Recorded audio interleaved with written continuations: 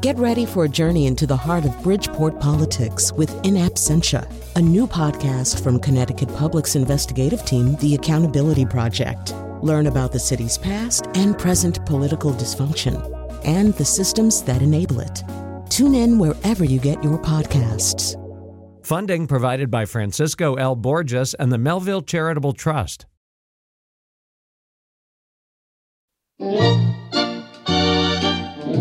This is Where We Live from Connecticut Public Radio. I'm Lucy Nalpathanchel.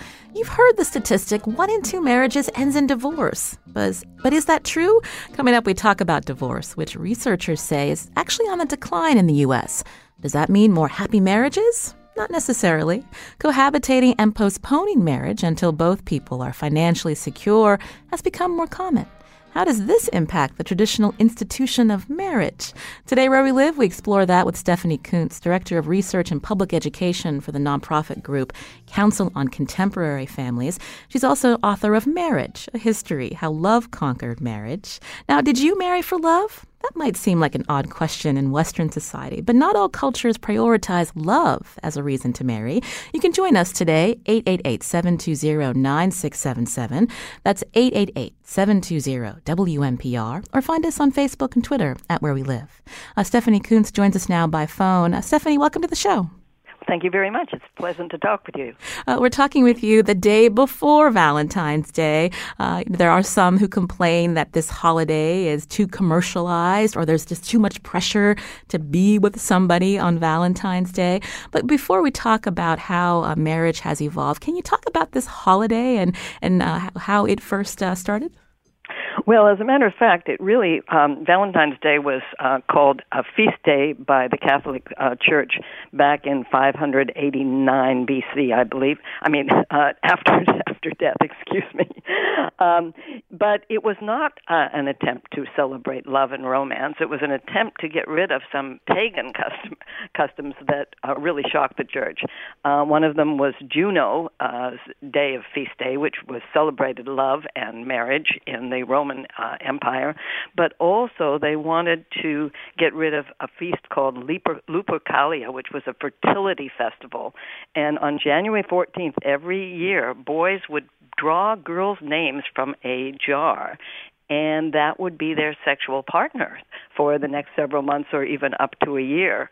It was part of an old fertility festival and ritual that the Church, of course, just hated. And so they advocated Valentine's Day. But the Church was very suspicious about love and marriage. As a matter of fact, the earliest Christians felt that marriage was a lesser state than staying single and devoting yourself to the Christian Church, because, as St. Paul put it, a married person thinks of their spouse and their family, but the single person thinks about God. So, in a sense, Valentine's Day was seen, as you have written, by the Roman Catholic Church as a check on sexual passion. And now we have Valentine's Day today, quite a different perception of this holiday. Exactly. It's supposed to be the time of all this romance and erotic, and of course, as you say, the commercialization is quite extensive, but also quite clear about its connection to sexuality, which would not have pleased the original founders of Valentine's Day. So let's talk about marriage. Again, when we think about the reasons to marry today, many of us think about love as being part of that equation. But historically, that's not how marriage really evolved. So talk us through this relationship and why people married. Okay, well, there's been a lot of debates between why was marriage invented? Was it invented to protect women? Was it invented to oppress women? There's arguments on both sides, but the more I've researched marriage, the more I'm convinced it was invented to get in-laws. It was a way of making connections with other people. The earliest Anglo-Saxon word for wife meant peace weaver. And it was a way that people could get relatives in other band-level societies. And as societies got more complicated and stratified, marriage became the way that you made alliances with families of your own, or hopefully even higher status, to make business deals, economic alliances, peace treaties, military treaties. So for thousands of years, love was considered almost a threat to marriage because, after all, this could lead young people into defying their parents' attempts to arrange a good political and economic alliance with other families. The tradition in Western Europe was, yes, love is a good thing if it happens to come after marriage, but it is not a good reason for marriage, and it's, in fact, a very frivolous and scary reason for marriage. And that was true right up until the 18th century. I was thinking back to some historical power couples. There was Spain's King Ferdinand and Queen Isabella, also the story of Cleopatra and Julius Caesar, although that didn't end well for her with her true love. But let's talk also about when you mentioned, the getting in-laws, but also the economics of marriage. Yes. Well, for the upper classes, it was the way that you recruited followers, you made business deals, you made treaties and military alliances, and also it was the way that you established your claim to noble blood. If I'm related to Charlemagne, I need to marry someone else who is related to Charlemagne, and that will really increase my authority as descended from kings and able to rule.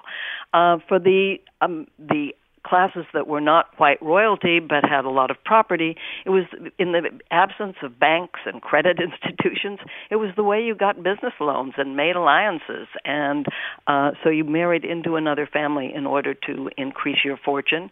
For a long time, of course, when you had a rising middle class and a declining aristocracy, the dowry came into being very important because the rising middle class would give a lot of money to their daughter, to their daughter's husband, of course, not to the daughter, because women didn't have any rights to property once they married. And so they would gain some connection to a noble family, and the noble family would gain some much-needed cash. But even among the lower classes, marriage was an economic proposition because you couldn't run a farm or a business without two laborers. So you looked for somebody who you knew had a good reputation as a worker or your same skills. So bakers married other bakers, saddle makers married daughters of saddle makers.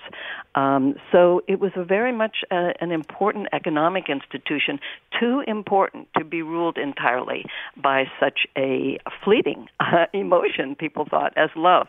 Now, young people have always dreamed and fantasized about being able to marry for love, but there's no accident that most of the great love stories in history, romance novels, ended in tragedy. So there were practical applications for marriage, but as you just referenced, love also was a part of people's lives. You saw it in culture, in stories, in poems. And so how did love, so to speak, play out during all this time? Well, it's interesting because there were many societies that saw love as something that occurred outside marriage. In fact, in the southern French tradition of courtly love, which is where we get a lot of our conventions of what it's like to fall in love and, how you fall in love, they argued that you couldn't have true love in a marriage because marriage was for practical mercenary reasons. The truest form of love, they thought, was adultery.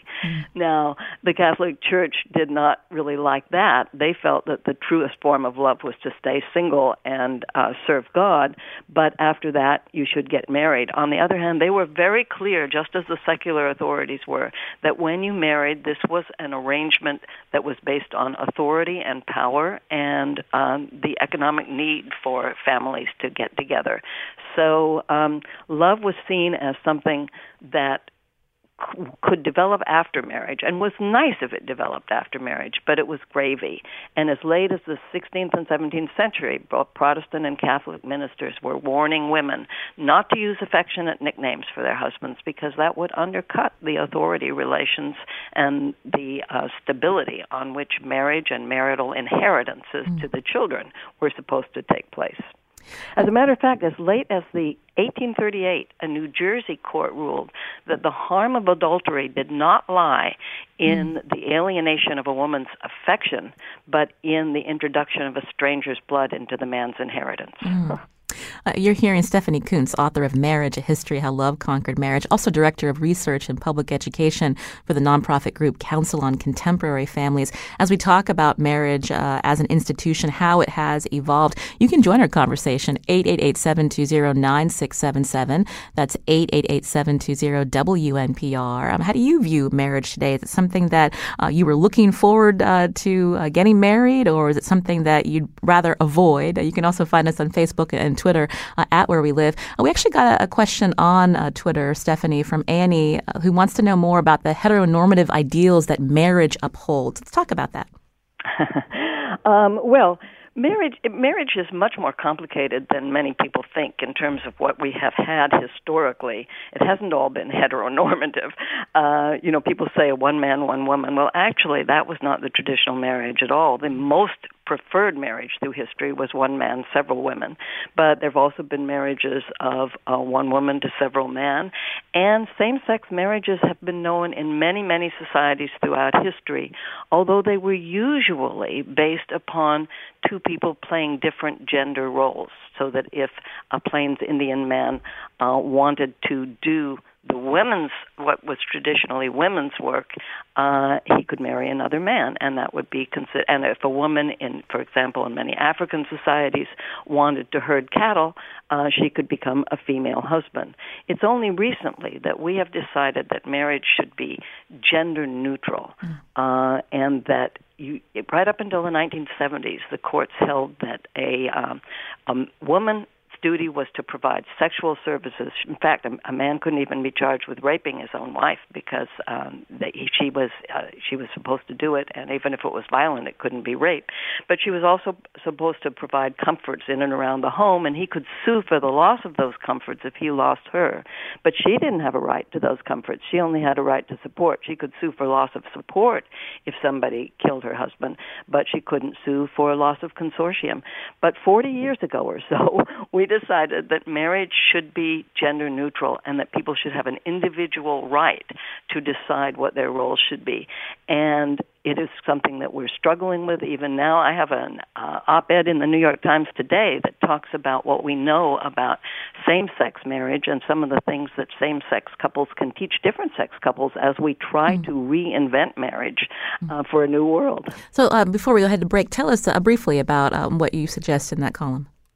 Well, what we've found is that in the last 30 years, increasingly, marriages have begun to be one of the most important predictors of happiness and stability is not specializing the way we were told to do back in the 1950s, but sharing childcare, sharing chores, sharing contributions to the household economy.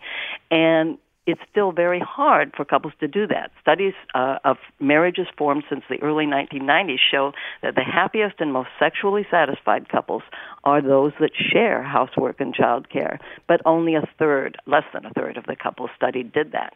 Same-sex couples don't share everything totally equally, but they're much more likely to share the routine housekeeping and laundry equally, and they're much more likely to discuss who does what on the basis of individual inclinations, not on stereotypes.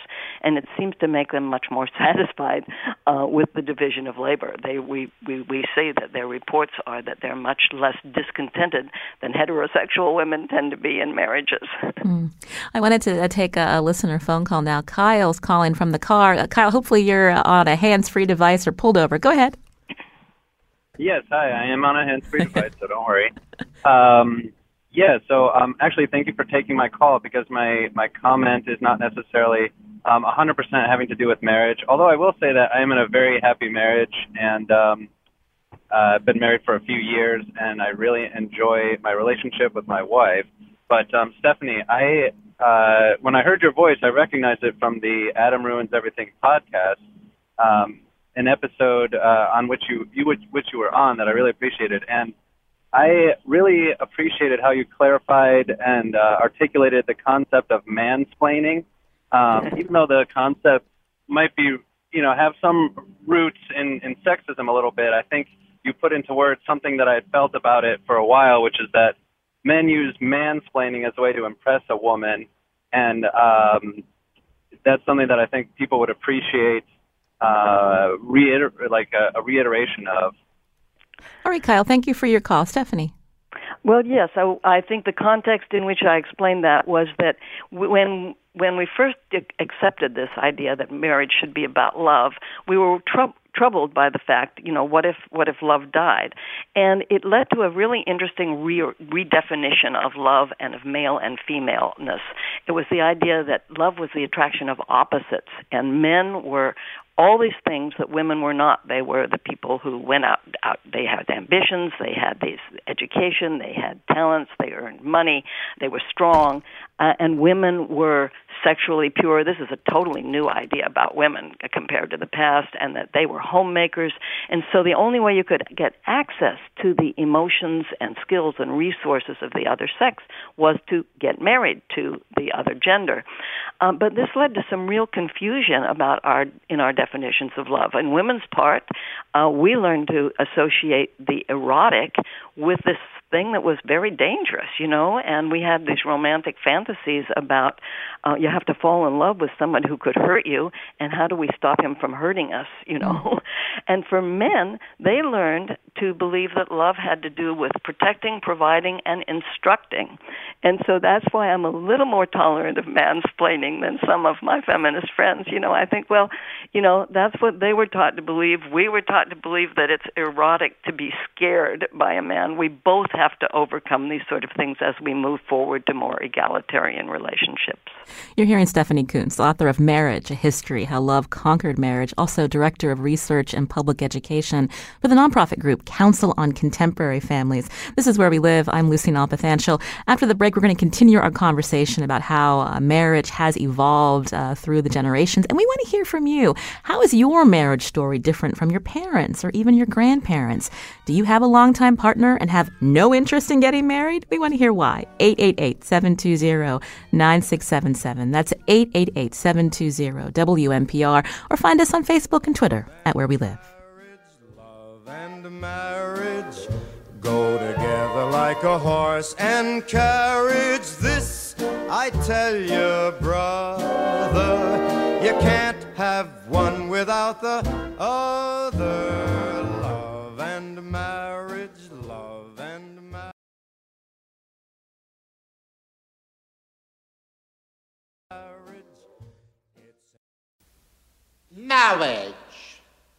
Marriage is what brings us together today. Marriage, that blessed arrangement, that dream within a dream. We had to use that clip from the classic The Princess Bride. This is Where We Live from Connecticut Public Radio. I'm Lucy Nalpathanchil. We're talking about marriage today and how views on marriage have changed over the last few decades. Now, what does marriage mean to you? If you're in a long-term relationship, do you want to get married? Why or why not? You can join us, 888-720-9677. That's 888-720-WNPR. Or find us on Facebook and Twitter at Where We Live. My guest by phone is Stephanie Coontz, author of Marriage, A History, How Love Conquered Marriage, also director of research and public education for the nonprofit group Council on Contemporary Families. Stephanie, I believe you said earlier that love started to come into marriage starting in the 18th century. But when we look at marriage today, how has it changed versus when our grandparents or great-grandparents were married? Well, yes, as I said earlier, one of the ways that when first people began to think in terms of marrying for love, conservatives, defenders of the real traditional marriage, were absolutely horrified. They said, how will we get our people to marry the right people, and how will we get them to stay married? What if they demand the right to divorce if love dies? As, in fact, they were quite right. And the original way that they tried to handle it was by this definition of love as opposites. And they were still a tremendous hierarchy, but it was supposed to be a protective hierarchy rather than the outright authoritarian hierarchy. But it was still, right up until the 1970s, based upon totally different specialized division of labor among men and women, and men were supposed to act in ways that were manly and not available to women, and vice versa. Today we have changed our ideals on that, and marriage is becoming something that we want to be egalitarian. Sharing is one of the best predictors of a happy marriage. And in addition, we have so many alternatives to marriage that nowadays we've raised our standards. You know, a lot of people say, well, marriage is dying, people don't care about marriage anymore. Actually, we care much more about marriage as a relationship than people in the past did. We're less attached to it as an institution that everybody has to enter, but we actually have higher expectations of marriage as a relationship. There's less domestic violence. There's more emphasis on intimacy and comradeship and communication and sharing. But it takes a lot of work to do that. You can't just get married and say, okay, now I know what I'm doing for the rest of our lives. You kind of have to evolve together.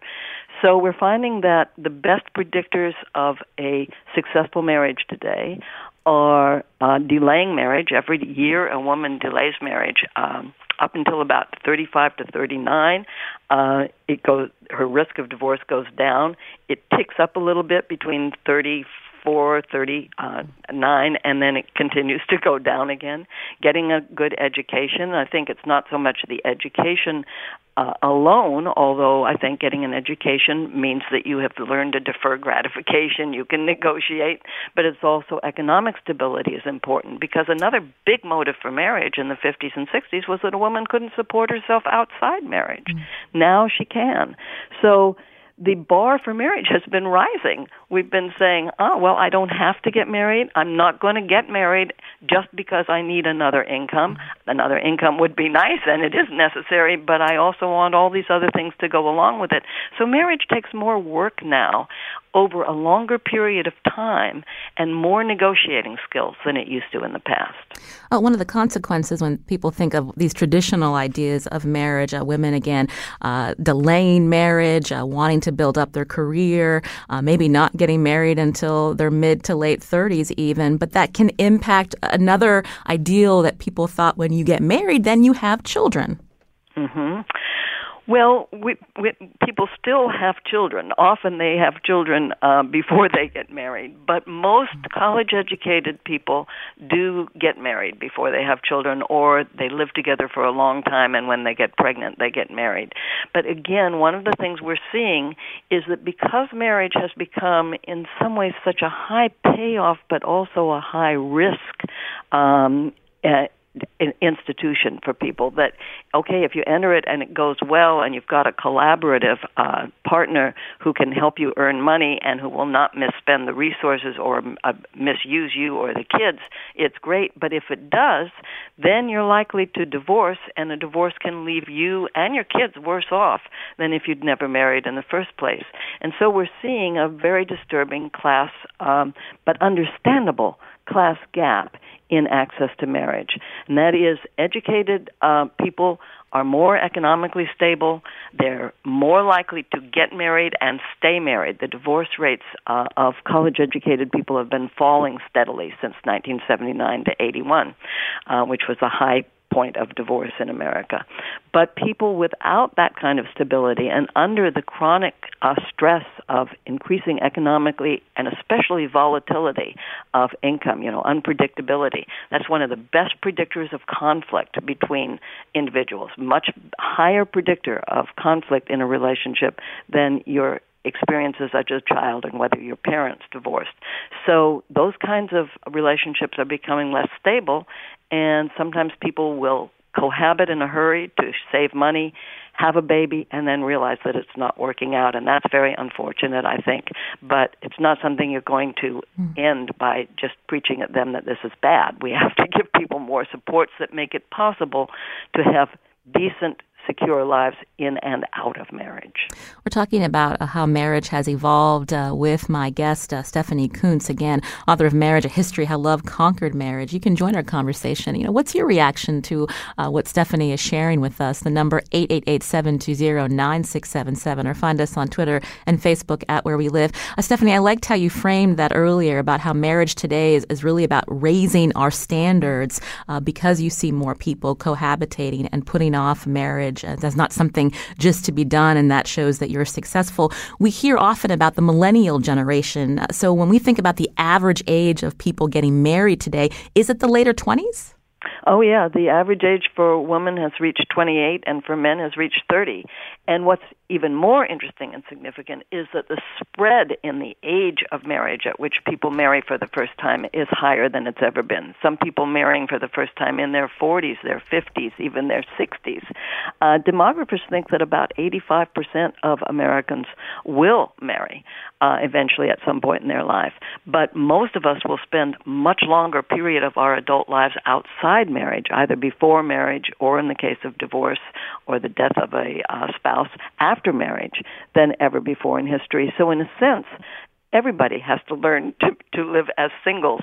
And it turns out that living as singles successfully is a good predictor of living well as a married couple, because having friendship networks beyond the marriage, which is not something that was encouraged back in the 1950s, is actually a huge support to marital intimacy and satisfaction. Again, you can join us 888-720-9677 or find us on Facebook and Twitter at Where We Live. Stephanie, I don't think we talked yet about how birth control plays a part in women's abilities, again, to put off marriage, to put off having children, to feel like they have control of their lives. Well, it's absolutely vital. You know, I mean, I interviewed for one of the books I wrote called A Strange Stirring. I interviewed a lot of women who married in the 1940s, 50s, and the early 60s. And over again, they said, well, they married the first guy they slept with because they were afraid they would get pregnant. And the result was often that it really was not the best marriage. One of them said to me, you know, I went and I told my granddaughter the other day, you don't have to marry someone just because you sleep with him. And what has happened is that now with birth control, it means that people can delay marriage. They can decide, they can have a long-term relationship. Some people are shocked by this, but I think it's a good thing that they can have sex without feeling that they have to get married because they might get pregnant. And so it means that they can get their education. It also means that they can time their children, and it means that they are less likely to have an unwanted child, which is a huge predictor of bad parenting. And still in America, unfortunately, we have a very high percentage of unwanted kids because of the lack of birth control that is provided for people. And as you know, there are many attacks on birth control and women's access and ability to control their own bodies. And that's not good for the kids themselves, because when kids are unplanned and especially unwanted, the parenting is not very good. When we're talking about marriage, we've got to talk about, a major milestone when we look at how marriage has evolved, and that was in 2015, the Supreme Court ruling which legalized same-sex marriage. Can you talk more about that ruling and how it changed people's ideals of what marriage is? Well, it's funny. In some ways, I think that ruling came out of the fact that heterosexuals had already changed marriage so much. For thousands of years, marriage wasn't about love. And then in the 19th century, we made it about love, but we desexualized it with this idea that women didn't like sex, and that wasn't the most important thing in marriage. And then in the early 1920s, we had the first real sexual revolution that said, no, marriage should be about sexual satisfaction for both men and women. And then we said, well, you don't have to have children, as we introduced birth control in order. So even if you don't want children or can't have children, you can marry. And then in the 60s, we decided that marriage was a right. We said you can't forbid black and white people to marry. We can't forbid prisoners to marry just because we disapprove of people. And then in the 70s, we began to rearrange the marriage laws that said just because you're a man and a woman in a marriage doesn't mean that one of you has to do one thing and the other has to do another thing. Marriage should be a gender-neutral institution where you can make a decision about what you do and how you relate based on your individual desires.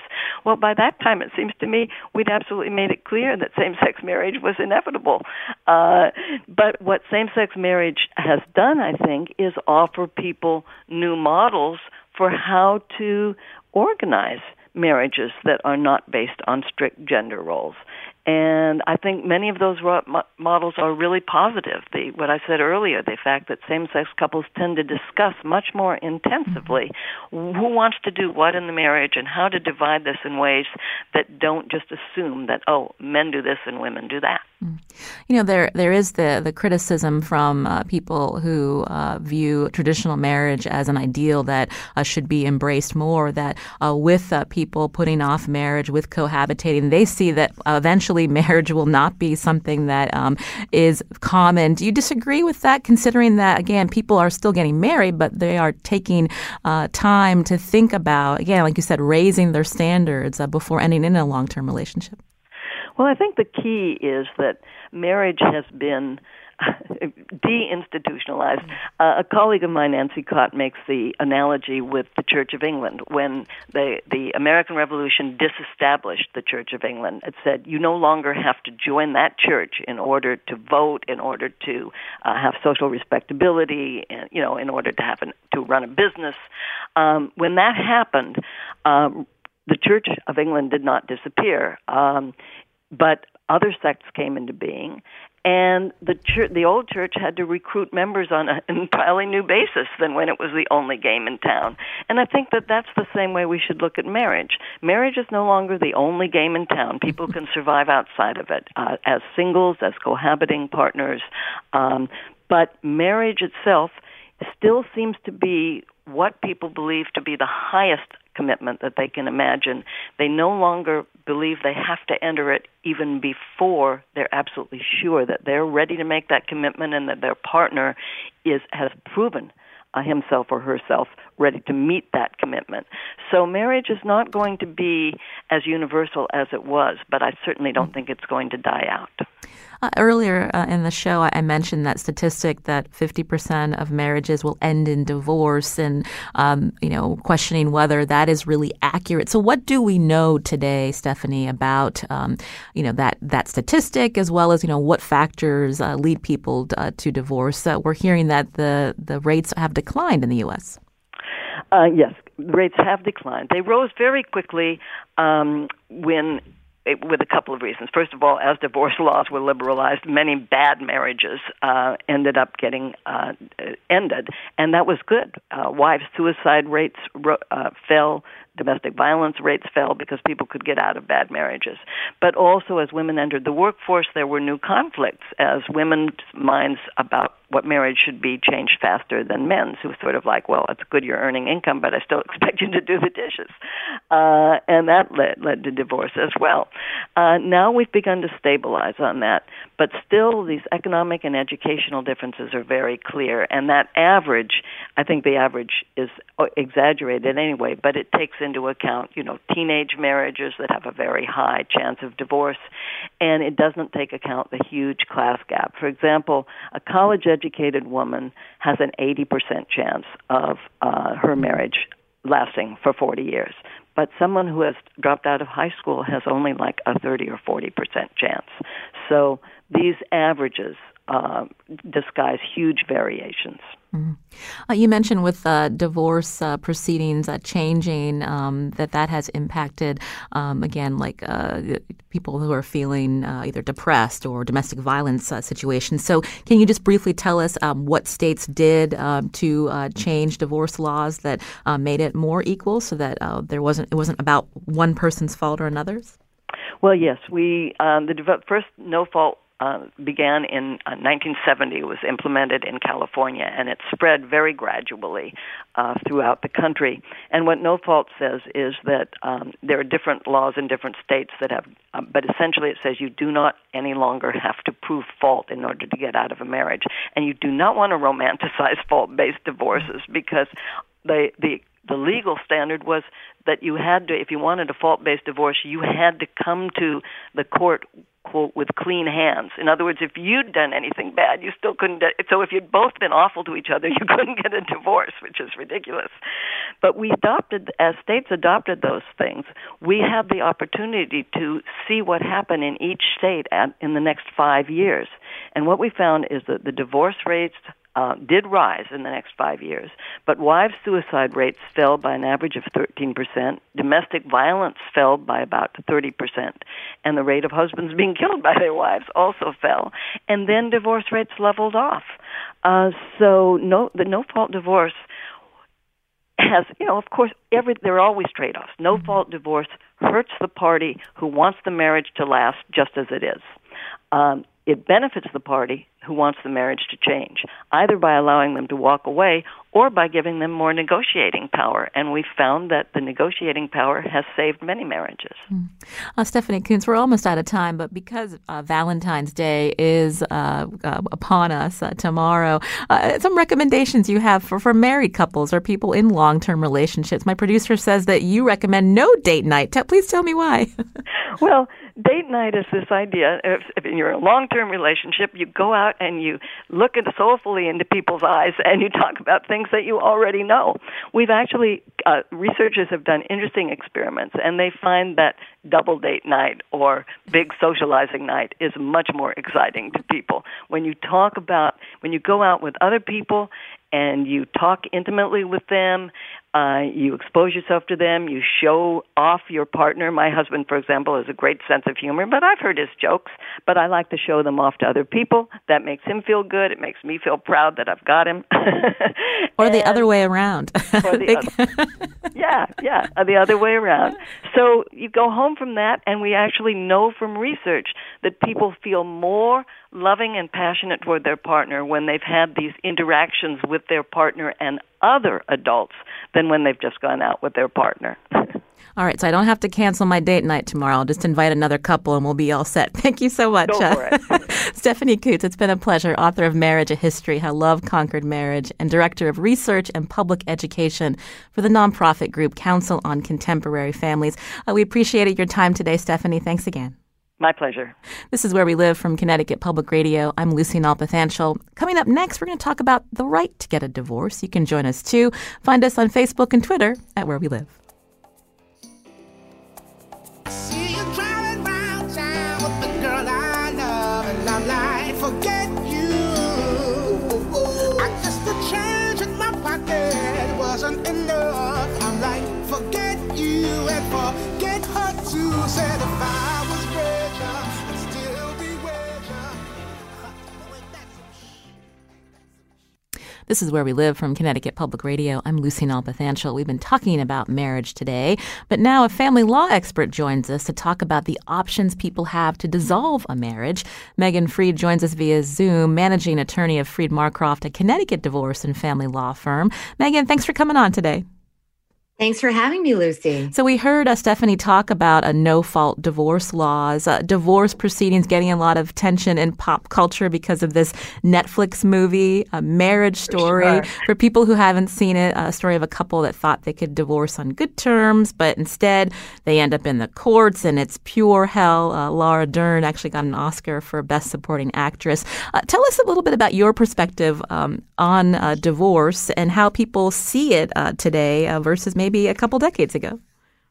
Yeah. Well, it's interesting. Whenever there's a movie like this, especially when like Marriage Story, where there's, maybe not all of the Academy Awards that it was nominated for, but certainly a significant movie, things change. If we think back to Kramer versus Kramer, that I actually had a friend on Facebook talk about how watching Kramer versus Kramer as a child with parents who remained married scared him until the present day in his 40s. So these movies actually can have a lasting impact on how people view divorce. And with something like Kramer versus Kramer, which for those of you that have seen the movie and recall it, that was a high conflict litigation also, that is seared into our brains. And so some of the modernizations of divorce that have happened in how we practice law, in how the courts conceive of divorce, haven't caught up with pop culture. In some ways, pop culture lags reality,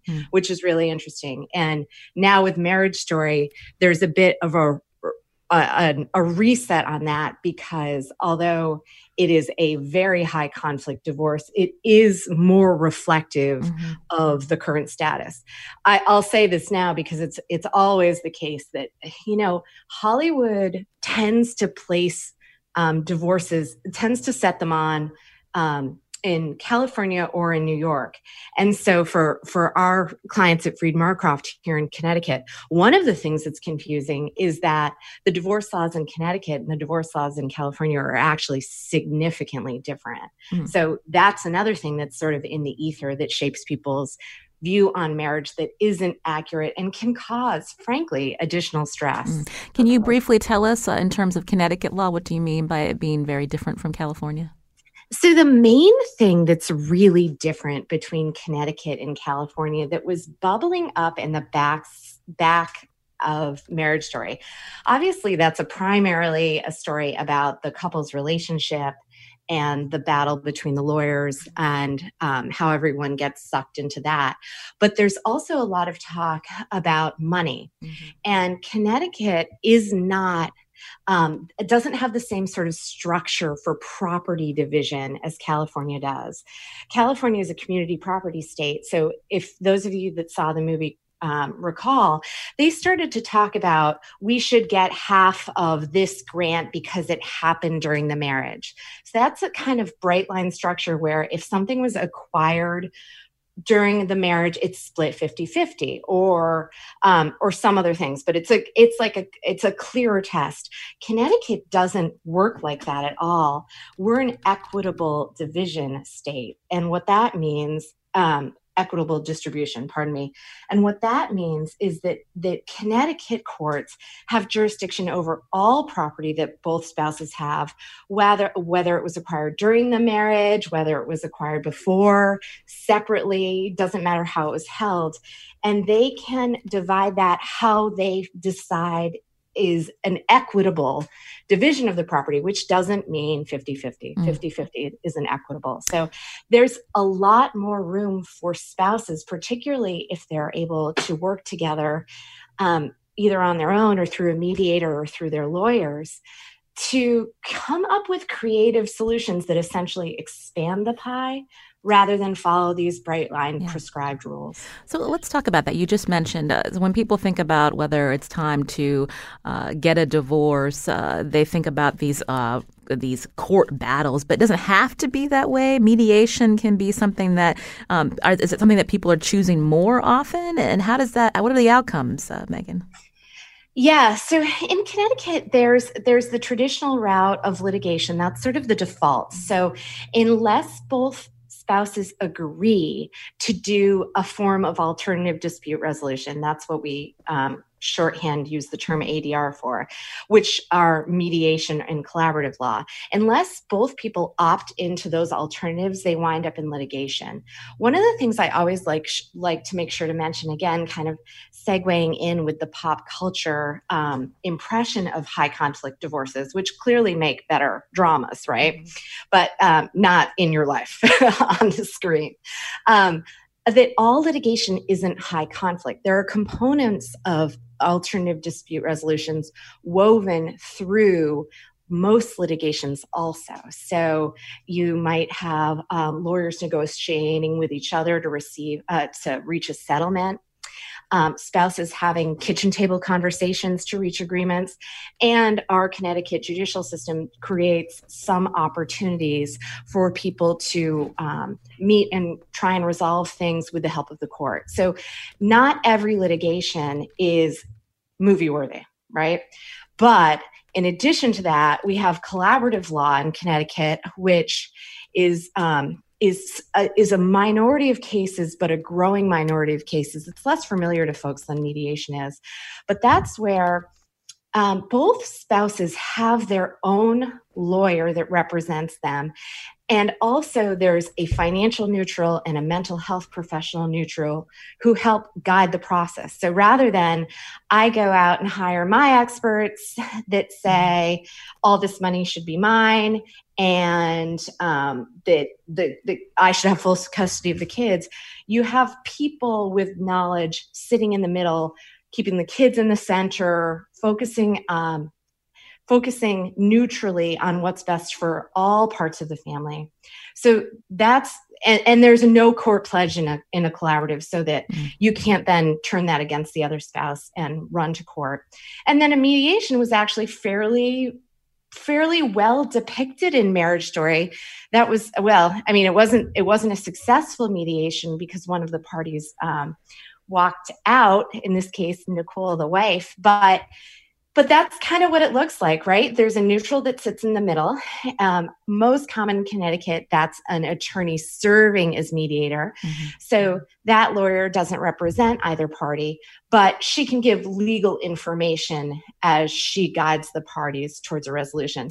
One thing about Marriage Story, for those of you that saw it, there's still conflict between two people in a mediation or a collaborative. So it was not unusual to see someone get upset and have to like take a breather. Normally, we're able to hold the mediation together and get things back on track and not have it go the way the movie did.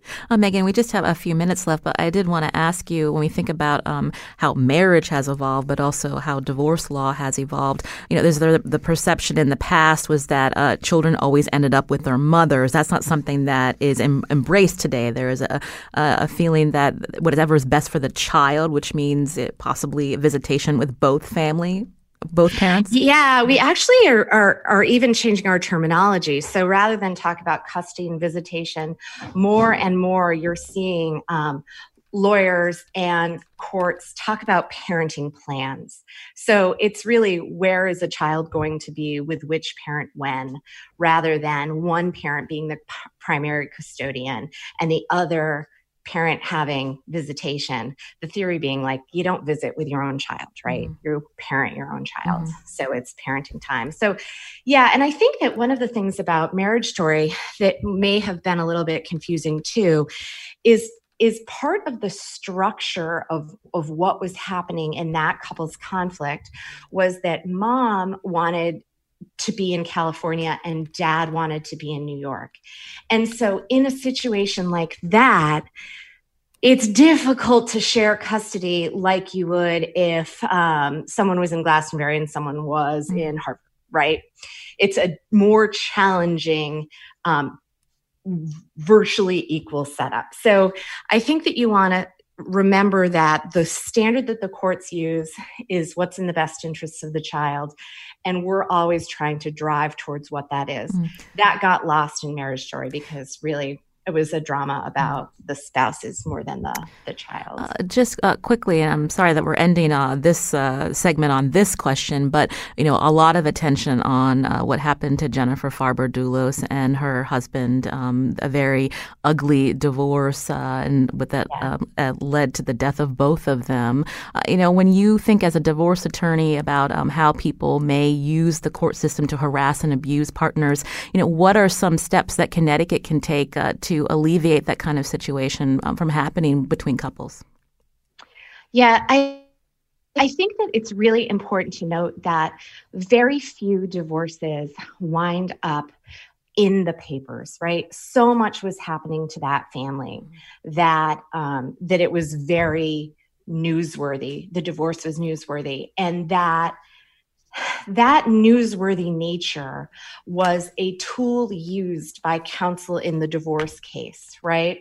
So most people are not going to be subjected to having the ins and outs of their divorce covered by local media, or in this case, national media. Mm-hmm. So I do think that that's something to bear in mind. Also, most divorces are not high conflict like that. Most divorces are some components of them, at least, are based upon agreement between the two parties involved. So I don't want, everyone to be really scared by what happened in that case, in the idea that it could happen to them. That said, there are litigation tactics that will tend to delay a case or increase conflict in a case, like filing a lot of motions. Mm-hmm. Every time a motion is filed, if you don't respond to it, most types of them are going to just get entered. So there is an issue that if you have a party who is inclined to behave like that, with counsel that finds that to be a good and ethical strategy, that you can have a very arduous, very protracted court battle. Well, we'll have to leave it there. Megan Freed, we'd love to have you back to talk more about divorce law and family law. To come back. Thanks, Managing attorney at Freed Marcroft, a Connecticut divorce and family law firm. Thank you. Today's show produced by Carmen Baskoff. Our technical producer today is Kat Pastor. I'm Lucy Nalpathanchel. Thanks for listening.